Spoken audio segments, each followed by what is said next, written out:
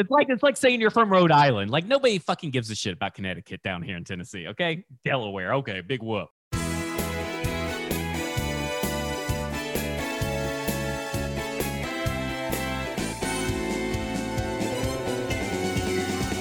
Welcome to Football and Other F Words. I am your host, Michael Gillum. I'm joined as always by Michael Herndon and Zach Lyons.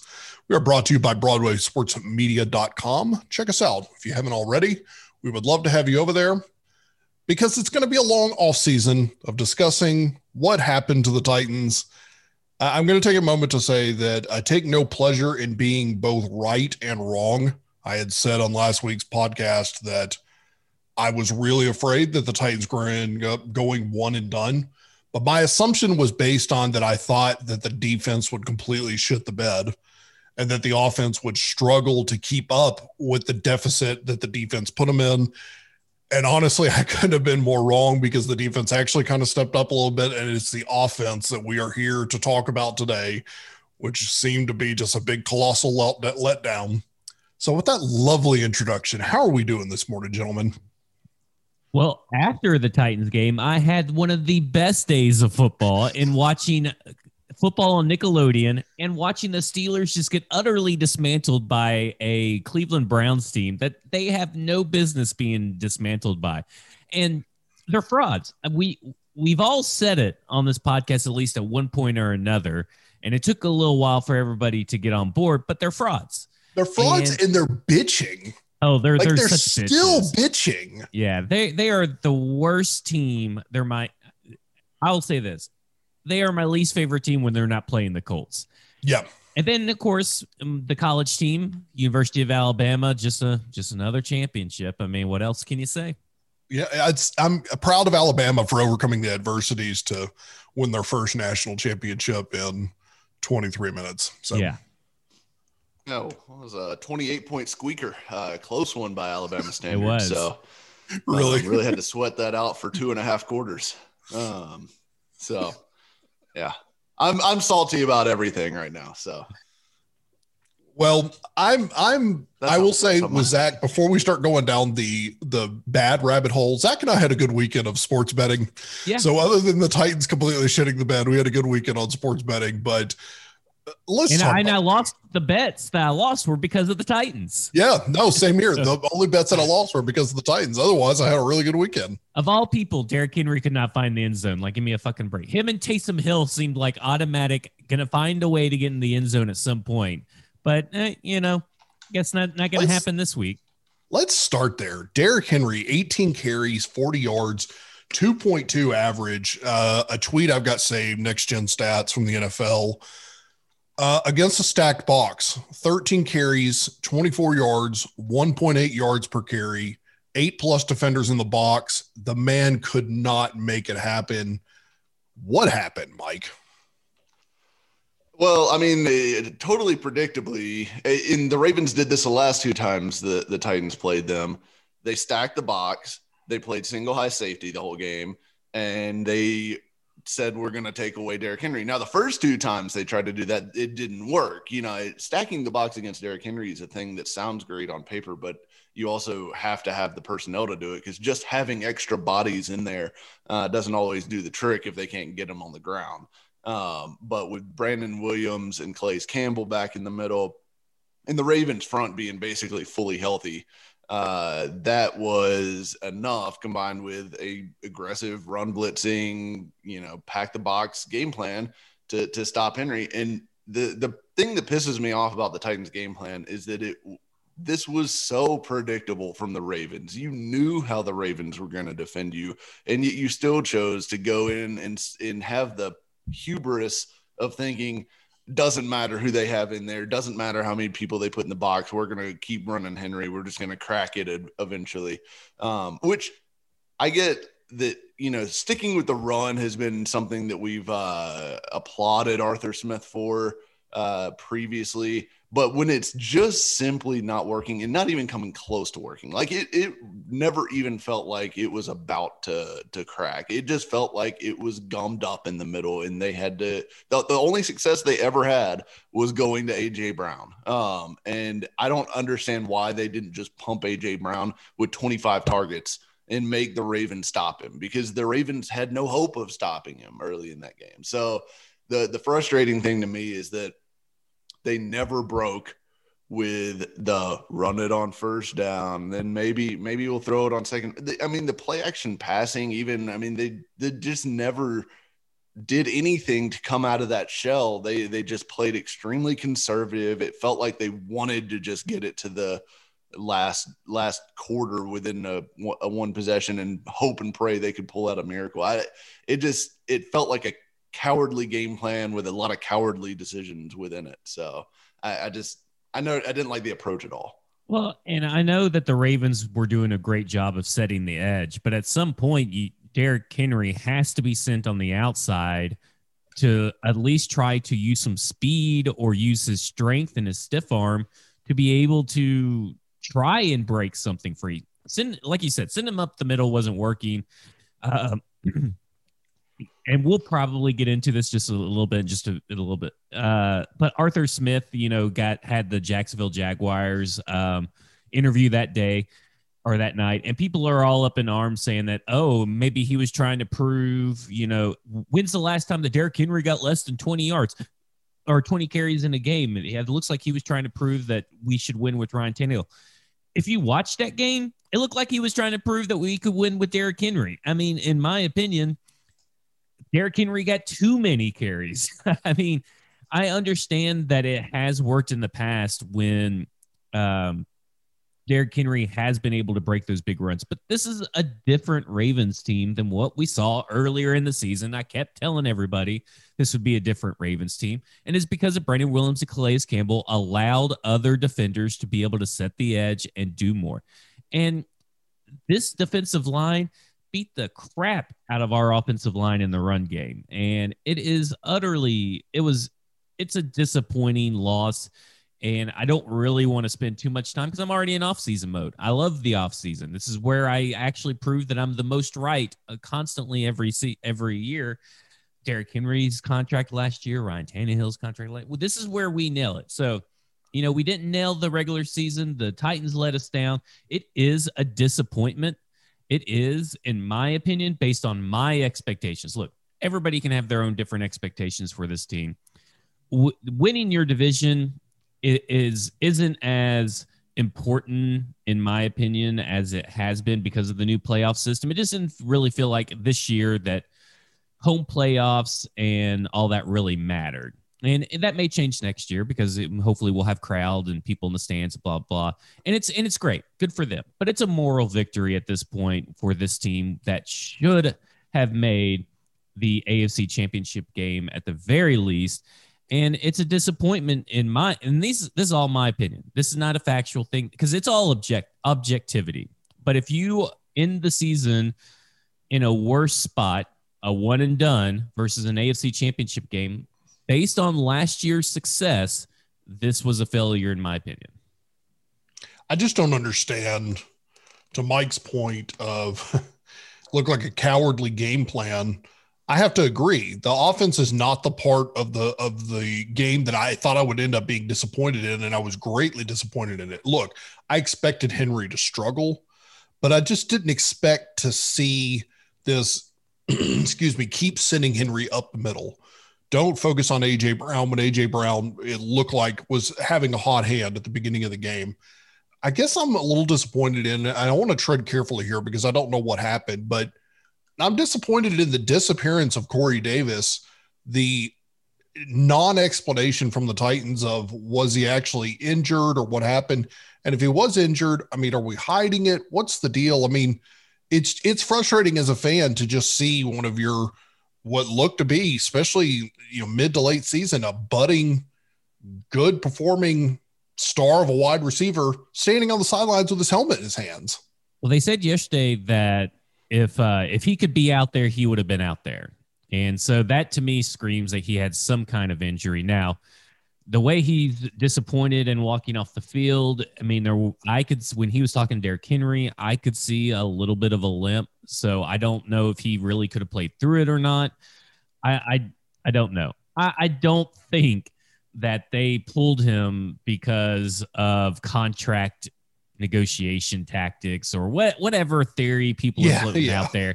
I mean, that's insane. Come on. Like, is that something someone's really saying? Yeah. I've a lot of people just think that he was benched because of contract reasons. I mean, they're alluding to that. I mean, I assume that's what these people mean. Like, it's just as ridiculous as people saying that Arthur Smith's stuff was split because of an interview. I think that's just utterly ridiculous. I mean, he's a grown-ass man. We're going to get into that in a minute.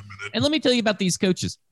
He's known for about a week and a half. His game plan and to present in an interview was done like a week ago. It was probably done sometime last year because they update their files. They have a running game plan when they go and visit teams. It is not a big distraction to go down there in front of Steve Sarkisian had zero problem coaching circles around Ohio State last night while having another job and building a staff for the past 2 weeks. So get out of here with all that nonsense.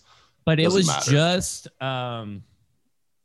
was just one bad game. And what sucks is that we said all week that if the defense just played bad and not terrible, we should be able to win this game. And they actually played better than bad. They played actually, average, maybe even a little slightly above average, depending on your faith in the Baltimore Ravens offense. But they played the Baltimore Ravens good enough on defense that this is just a total cluster and disappointment in how they lost a game and the reasons behind that they lost a game.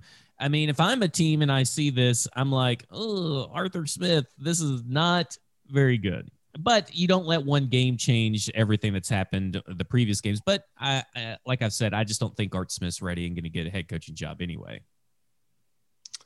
I think it's ridiculous to go back and revisionist history the past 2 years over one game with Arthur Smith. He's been a really good offensive coordinator. This has been a top 5 offense ever since Ryan Tannehill took over. And it's not like Arthur Smith stumbled into,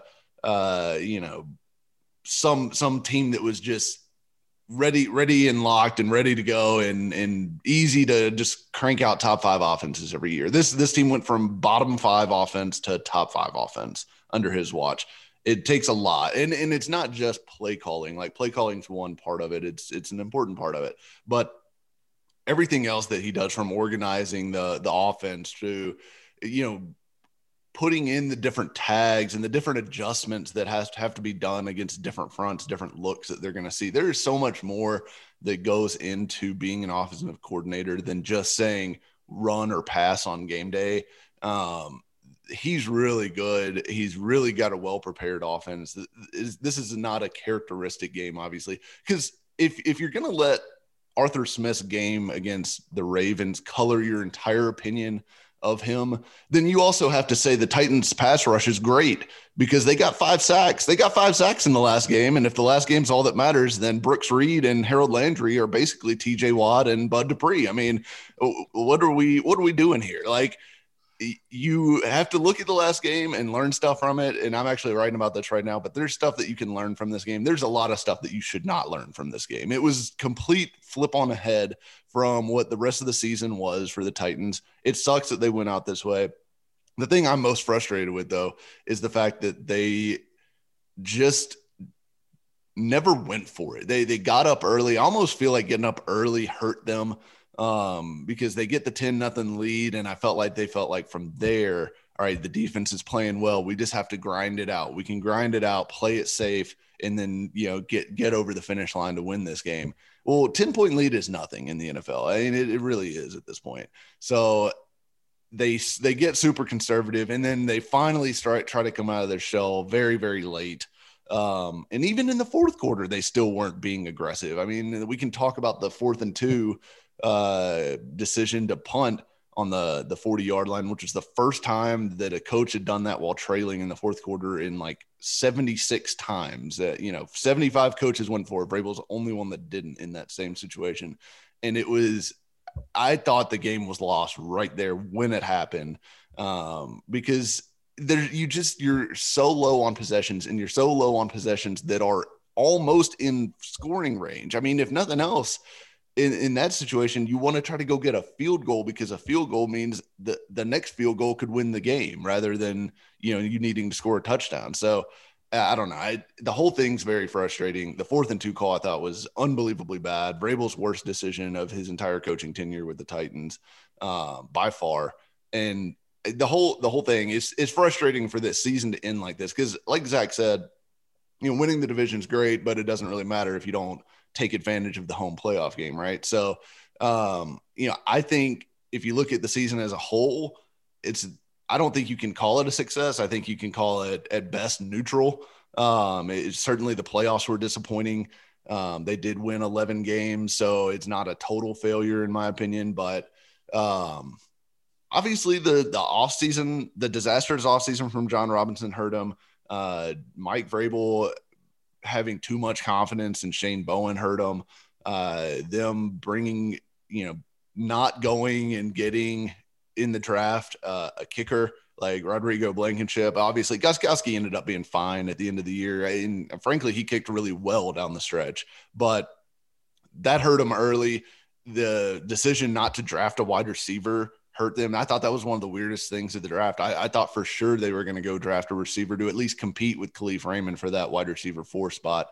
They didn't. Khalif Raymond ends up getting pushed over at like a breeze on that critical interception.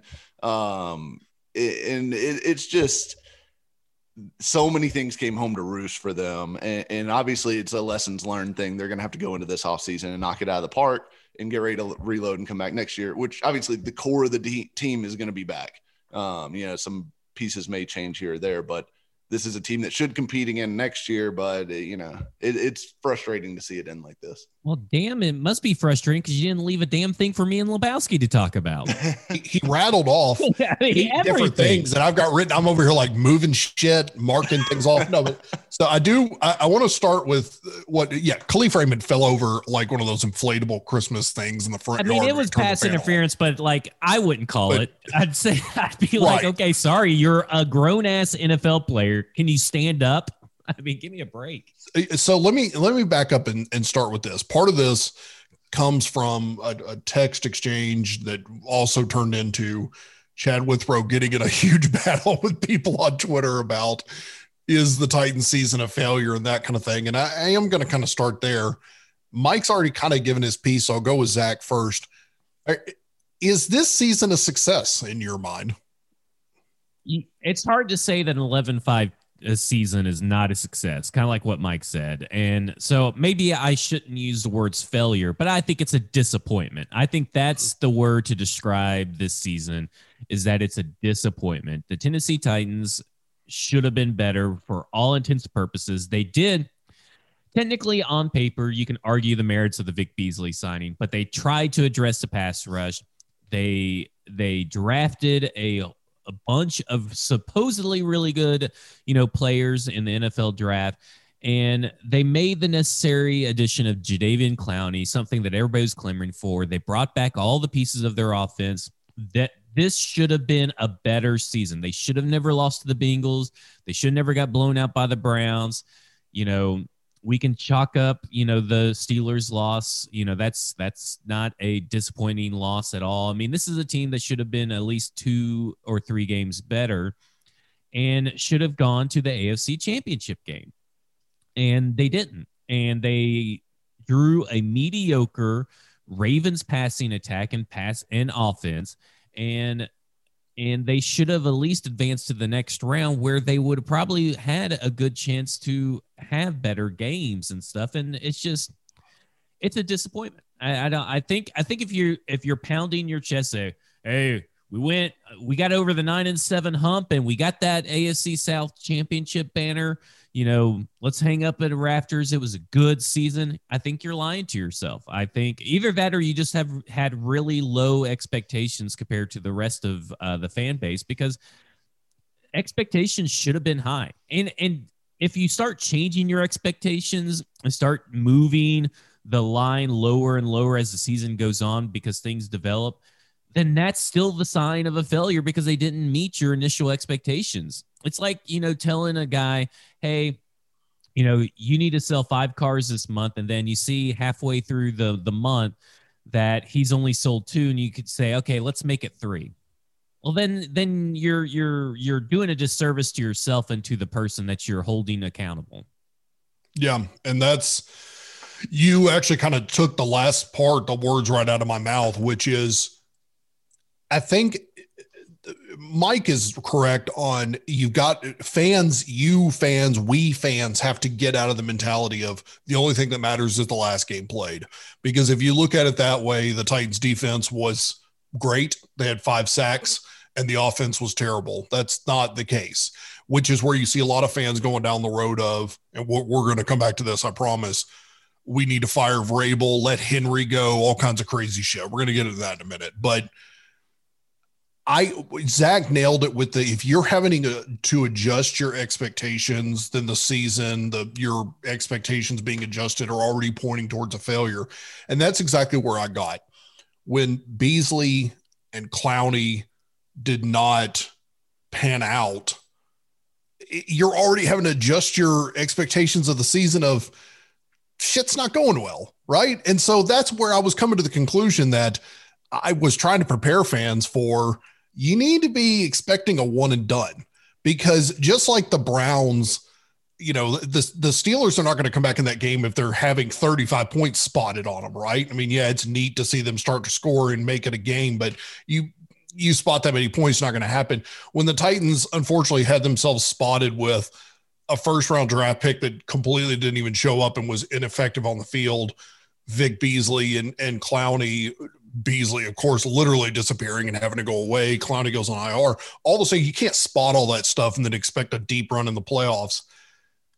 It is disappointing to see that the Titans went out with an anemic looking offense and a defense that seemed to get it together. That's what's most disappointing. And I think that's kind of what shocked fans a little bit. As I say that, we have a new addition to the podcast, Mr. Matt Miller. How are you doing today, sir? Doing well, guys. Appreciate you having me on. Yeah, absolutely. Absolutely. So I want to get adjusted here. Matt is going to come on and talk a little bit we're going to talk what are you all going to get into? Draft prospecting, what are the Titans moves going to be?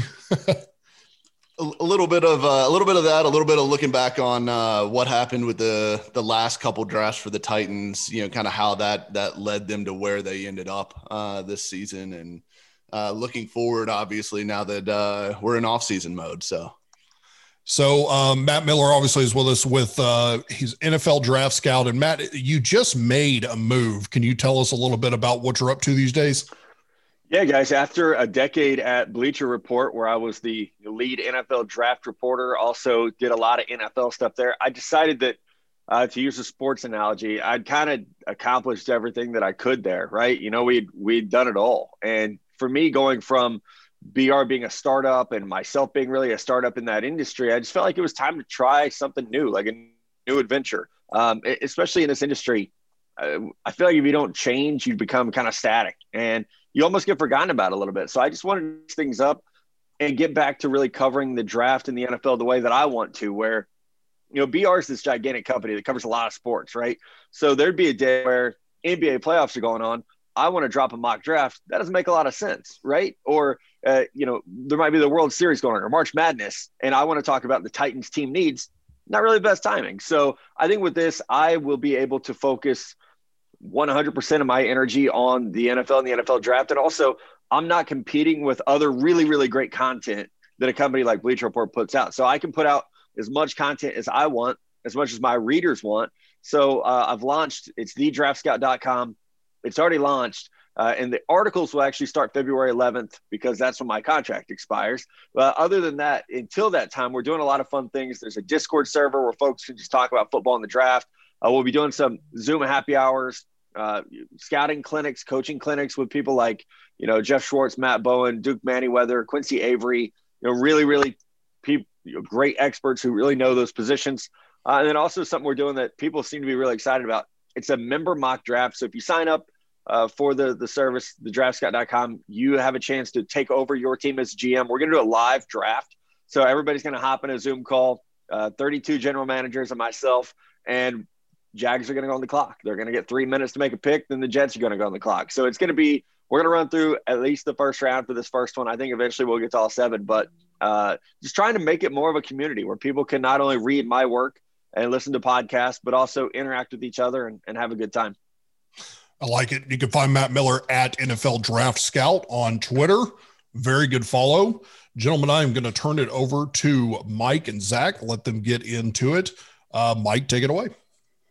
Yeah, so I guess what I'd like to start with is kind of looking back at the Titans 2020 draft class. Obviously, things kind of went awry. Isaiah Wilson never ended up getting on the field for them for all sorts of off the field reasons and, maybe some on the field reasons too.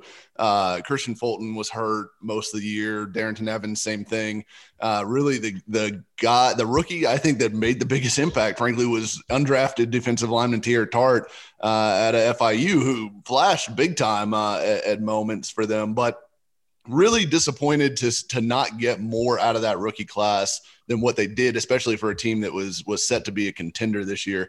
Can you look back at that class, let us know kind of what your thoughts were at the time, and then kind of maybe how, obviously you can't control injuries, but how did they miss on some of the Isaiah Wilson stuff? Yeah, I think at the time I liked the class. Let's go back there. And the reason being because what I said on draft weekend was if you told me the Titans were going to leave out of the second round and they were going to have Isaiah Wilson and Christian Fulton, like, that's a pretty good draft. I would have thought that Christian Fulton was the first rounder and Isaiah Wilson was the second rounder. So sometimes, sometimes I get my valuation of players wrong. You say, okay, well, I thought Isaiah Wilson was probably a second rounder. I thought Christian Fulton was the first. You just flipped them. It's going to work out great. So I really liked those 2 picks. Round 3, they come back, say, boom, let's get a big play guy. And I had folks with the Titans tell me that obviously they love Derrick Henry. He's one of the best running backs we've seen in the NFL in a really long time. But they wanted a little bit something to go with him, which is, what they tried to do with Deion Lewis back in the day. So Darrington Evans, like, okay, here we go. Like, they're building this thing out the way they wanted to. So I really liked, those first 3 picks. Obviously not having around 4 affected things. But with Isaiah Wilson, like, how do you miss all this? It's tough, right? Because you do all the work. And the thing is, he was a really young player. So you have to be careful with a really young player who's, always had the structure of, you go from a high school to a program like Georgia where you're starting very, very early in your college career. There's going to be a lot of structure around you. Someone make sure you go to class. Someone make sure you go lift weights. Someone make sure you hit curfew. You basically have like a parent system with you. You drafted in the NFL, especially with first round money, and there's none of that. And I think, not to make an excuse for the guy, but also with a pandemic where these guys are being handed millions of dollars for the first time in their life, and they want to go have fun. They want to go enjoy it. They want to be an NFL player out there. And for Isaiah Wilson, he made some poor decisions. And I think that, really showed up. And even Mike Vrabel saying, I think it was last night or maybe this morning, about someone asked, is Isaiah Wilson a future of this team? And he's like, I don't even know where to start to answer that question because we didn't see anything from him. So number one, he's got to make better choices off the field. It's not just the going out during a pandemic. It's everything. He has to make better choices. And there's also a guy who had, at times in college, you worried about him staying, in the right weight that they want him at. He had a tendency to balloon up. You want to make sure he's conditioned. So there's a lot to work with there. The potential's through the roof, but I wouldn't be shocked if the Titans look at a right tackle, whether that's in free agency or the draft, just to shore up that position.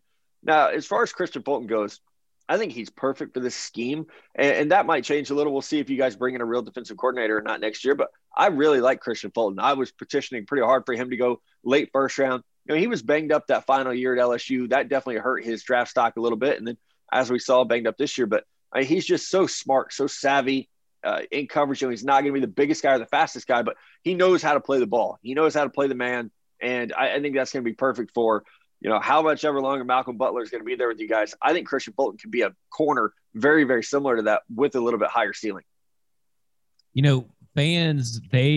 Fans and analysts here locally, they have some of these expectations set up for a first round pick. Like, their idea of a first round pick is a day 1 starter and a day 1, year 1, above average to elite kind of player. Yeah. Like, that doesn't seem very realistic. So what do you think are realistic expectations that fans should set for first round picks? That's not the quarterback that is being drafted to be groomed, right? What are those expectations? Is it day one starter or an average play, or is it near elite? They need to be near elite status because they were a first round pick. Yeah, I think that's a really good question, Zach. And a lot of it goes to when you're drafting that guy. When you're picking at 29, it's a hell of a lot different than when you're picking at 5, right? And so, with Corey Davis, there were big expectations. This guy needs to come in right away and be wide receiver 1. And that didn't happen. So that leaves a little bit of sour taste in your mouth. With the 29th overall pick, you could, okay, this is not the same caliber of player. You can temper those expectations a little bit. I do think that's where people like myself, people who are prominent voices in the NFL draft space, need to do a good job of educating those fan bases of, okay, like, let me speak directly to Jaguar fans. Trevor Lawrence will be your starting quarterback week 1. Okay, Jets fans, whoever you take, this is the expectation. And then you get down to the Titans and say, okay, whatever you guys do, let's say by some stroke of luck, you get Kwity Paye, from Michigan, defensive end. We can say, okay, this is what you can expect from him year 1. This is the type of player that he is.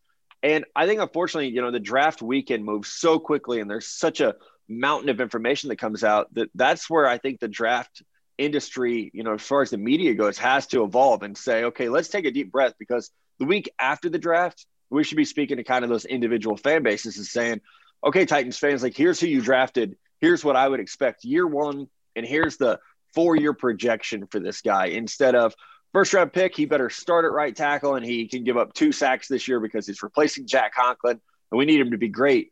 When even without the off-field stuff, that was never the projection for Isaiah Wilson. He was always going to be more of a project than he was a day 1 starter.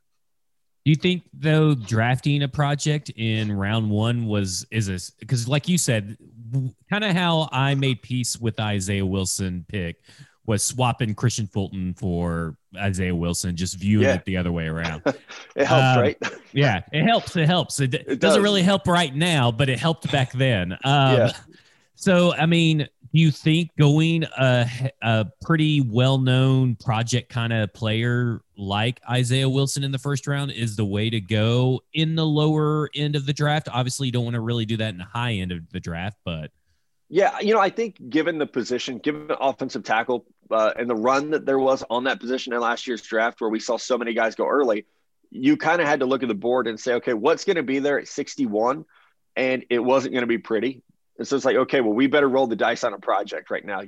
I know there was some talk about maybe you could have gone Josh Jones in the second round, but like, he didn't even really do anything for Houston this year. I mean, I do like the potential there, but I think you look at guys like that, or excuse me, the Cardinals, not Houston. You look at guys like that and say, okay, we could have waited until round 3, but you're still getting more of a project. So I think it was, I'm a big John Robinson fan. I think he's done a really good job with this roster. So I think it was a good calculated risk.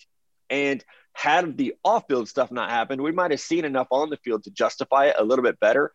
Instead, and you know what that does point at the front office. Like, you have to do your homework to know what this guy's like. And when you draft a player and it doesn't work out because of character or work ethic, that is on you as a front office. It's on that area scout for not doing getting that information.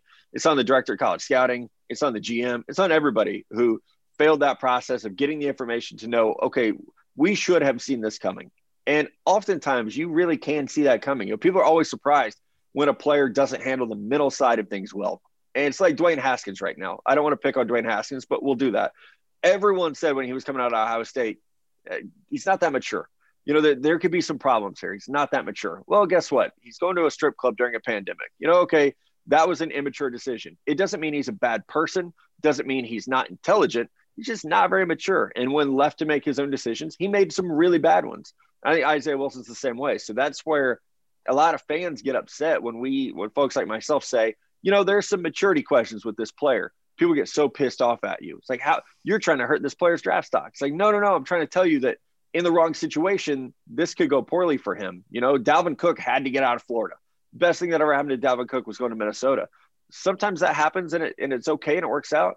Sometimes, it's like an Isaiah Wilson or a Dwayne Haskins, or, there's a laundry list of players where it just hasn't worked out because of immaturity, basically.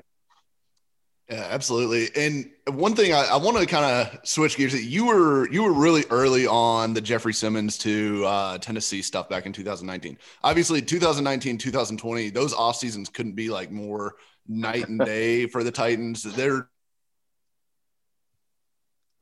one of the best draft classes for any team, period, that I've seen in quite some time. Simmons has turned into be a good player. I think he still isn't quite at his ceiling yet as a player, but AJ Brown's turned out to be a grand slam.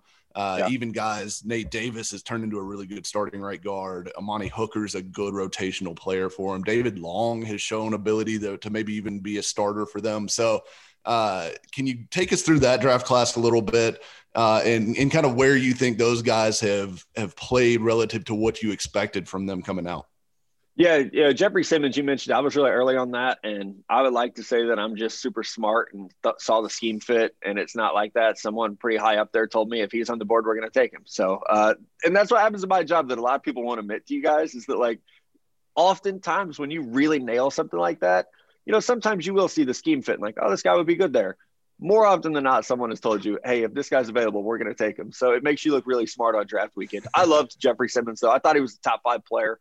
Obviously people had to get over or reconcile the background a little bit, but I think he's been a model citizen there, right? And I agree with you that he has not hit his ceiling yet. Coming in, being an injured player, missing so much of his rookie year, and then you don't have an offseason for year 2. I think we're going to see a gigantic jump for Jeffrey Simmons this coming year. Now, A.J. Brown was my top receiver in that draft class, and I absolutely loved his game.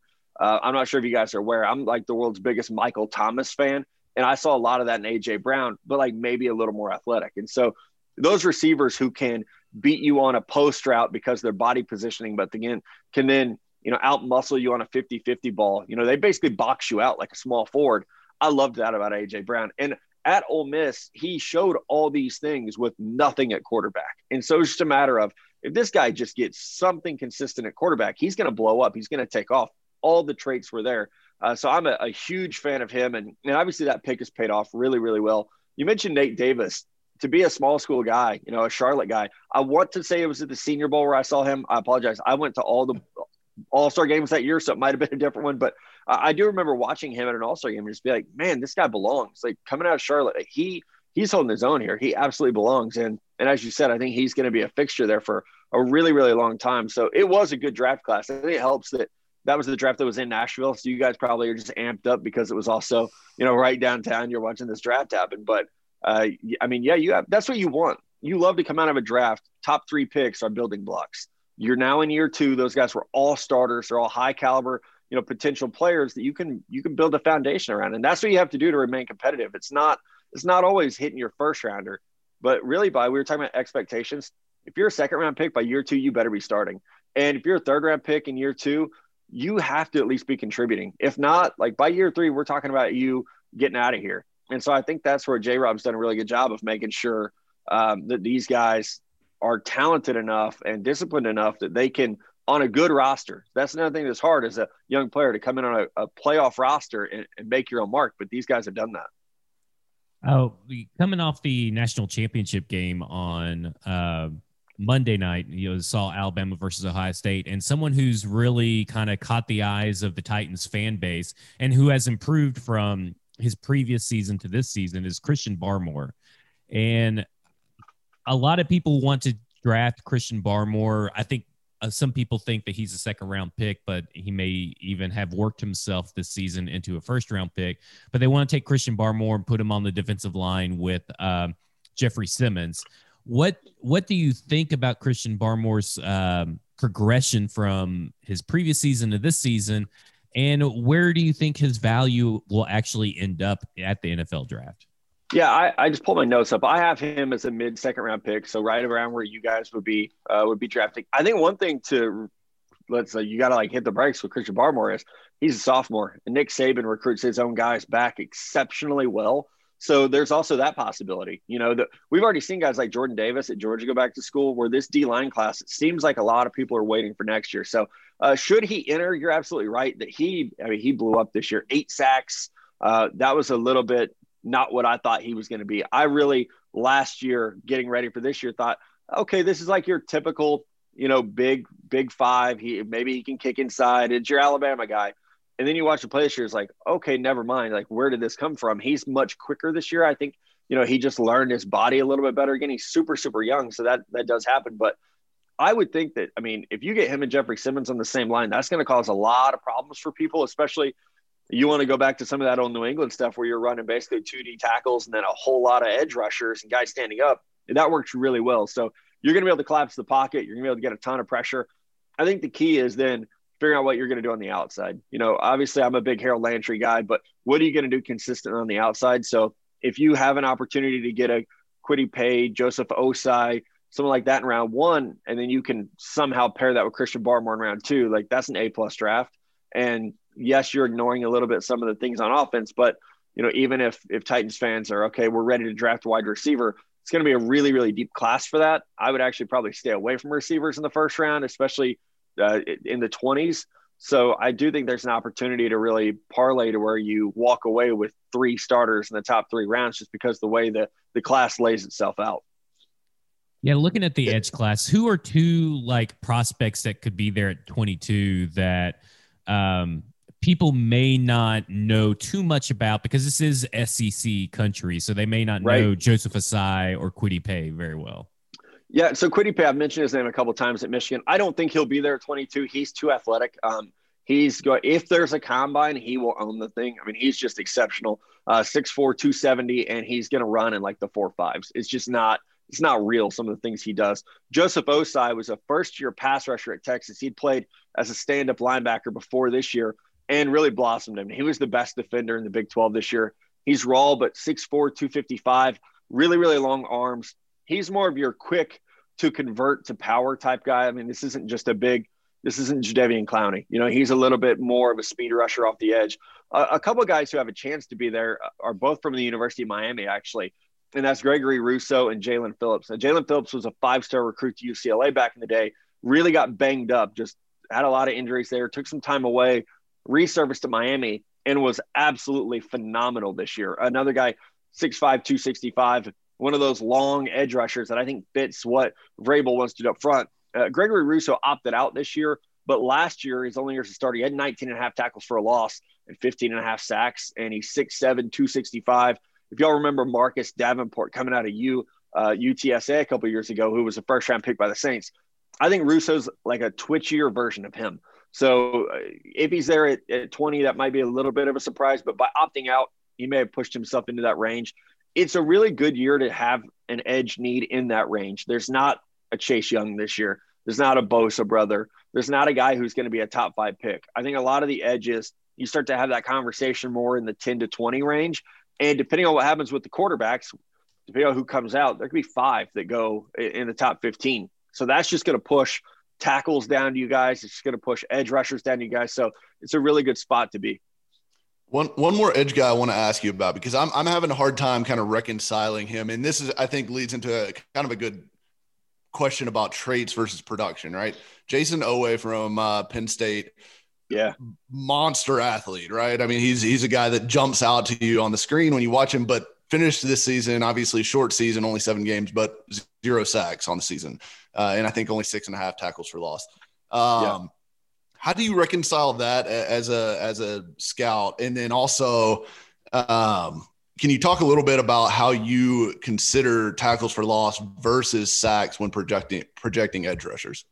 Yeah, with Jason, he's another player where he's just a superb athlete. And I had him, I mean, coaches have him running a 4.3 and he's 257 pounds. So when someone can do things like that, you almost make an excuse for lack of production, because you're like, well, we can coach him better than they did, you know? And so you fall into that trap of, they don't know what they're doing. Give me a guy like that and I'll turn him into something. And so sometimes that works, right? Sometimes it doesn't. And I think that will be the conversation with him of 6'5", 260, and he runs a 4.33. We didn't have any sacks this year. Okay, well, that requires some context. How much was he double teamed? How much did teams go away from him? You know, the edge on the other side, Shaka Toney, is really good at Penn State too. So it becomes a matter of, okay, well, he should have had some opportunities to have, you know, some one-on-ones. So with college production, kind of to the second part of your question, I always try to reconcile it, whether that's a quarterback or an edge rusher, and say, okay, I remember Gerard Holloman at Louisville a couple years ago. He had like a crazy amount of interceptions. 1 year wonder, and it's like, God, this guy had like 9 picks though. But then you watch them, and so many were like punts basically that he was catching. You know, it wasn't him making the play. So with whether it's a tackle for a loss or a sack or whatever it might be, I try to go in and find those plays and say, it's like with the software that I have, I can say, I want to see all of Jason Owens tackles for a loss. And, a couple seconds, those plays are up on the screen. And I can look at that and say, how many of these were him creating that production and how many of those were handed to him? Uncontested sacks are a big thing in college that you almost have to just cross off a guy's list. So a player might have 19 sacks, 12 of them were uncontested. It's just the quarterback busted play. He's standing there in the backfield with the ball in his hands. You tackle him. You didn't do anything special necessarily. So I think with Oa, that's the key. And I haven't had a chance to go through and do that quite yet and pare down his plays and say, okay, how much of this was you? How many plays, how many sacks did you have that got blown up by a false start or something like that? And try to actually get through the box score a little bit on him. But I'm telling you, a guy that with that athleticism, I don't think there's going to be a combine this year. There will be pro days. There will be some testing opportunities. Someone like that is going to just absolutely blow people away that he's probably a second rounder on tape, maybe an early third, but the athleticism is going to push him way up. Like Seattle doesn't have a first round pick, obviously, but like this is the kind of guy Seattle would draft in the first round every year. So I think he'll probably find a home up there somewhere. Going back to the national championship game, a lot of people are concerned with Devontae Smith's frame transferring over to the NFL.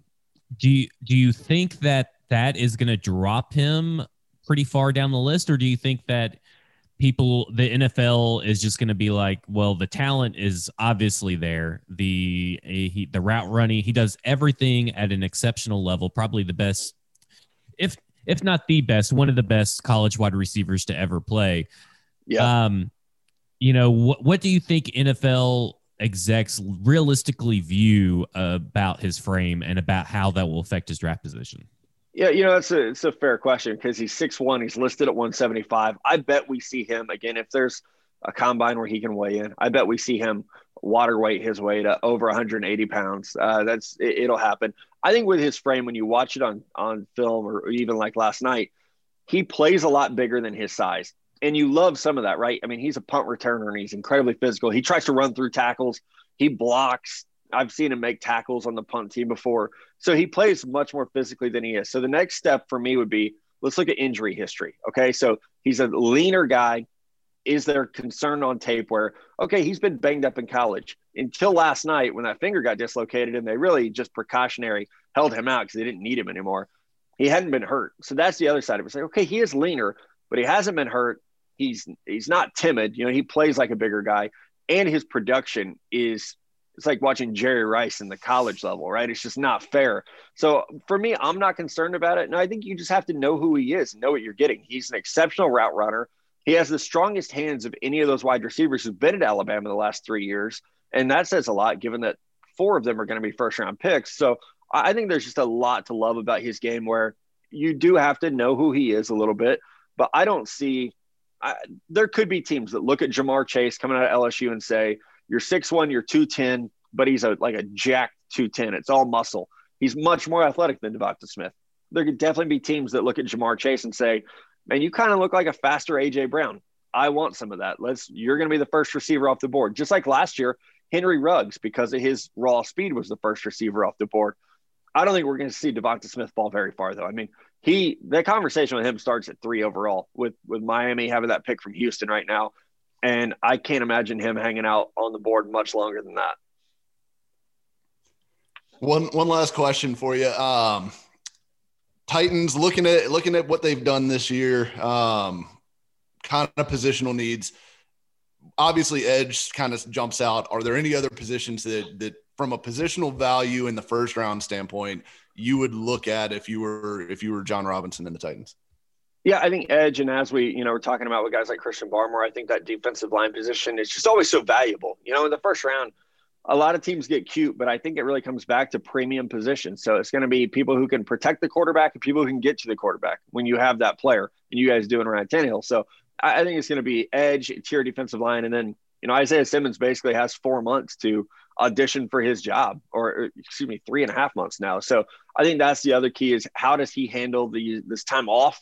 Does he show a commitment to his craft and to getting better and making the right decisions? Because if not, then I think you do start to look at offensive tackle and the Senior Bowl, which is in 2 weeks, it's going to be loaded with those guys. So with J-Rob and Vrabel getting down there, you look at someone like a Dylan Radins from North Dakota State, say, okay, man, like this guy's the complete opposite of Isaiah Wilson from a mentality standpoint. If he's on the board, we have to at least think about it. So I would kind of mark those down. I do team needs and I do them in tiers. So my tier 1 needs for the Titans right now would be edge, interior D-line, and right tackle, with wide receiver, just because of free agency. Right now, I would say wide receiver is probably next in that grouping.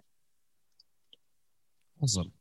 Well, thanks for coming on, Matt. It was super informative, and I'm very excited. I will be become a little paid member for the NFLDraftScout.com. Did I remember that correctly? TheDraftScout.com. The NFL, they get pissed if you put their letters in your URL. You can't make money off the NFL without giving them some of it. Yeah, we know a little bit about that NFL hate coming down on us from BroadwaySportsMedia.com.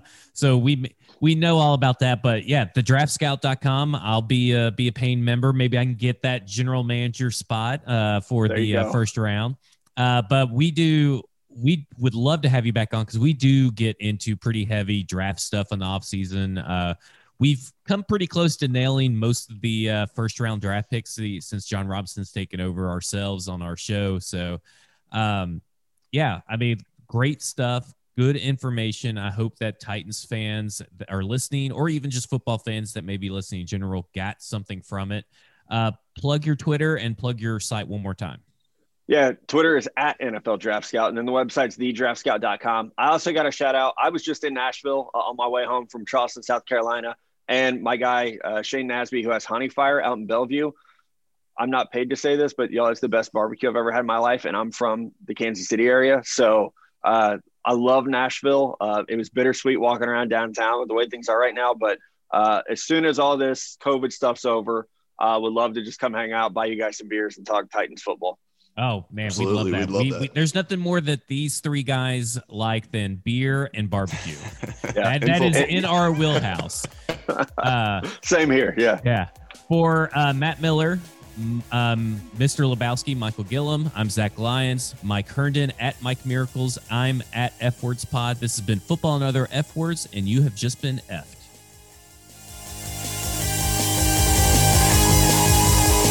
A Broadway Sports Media production.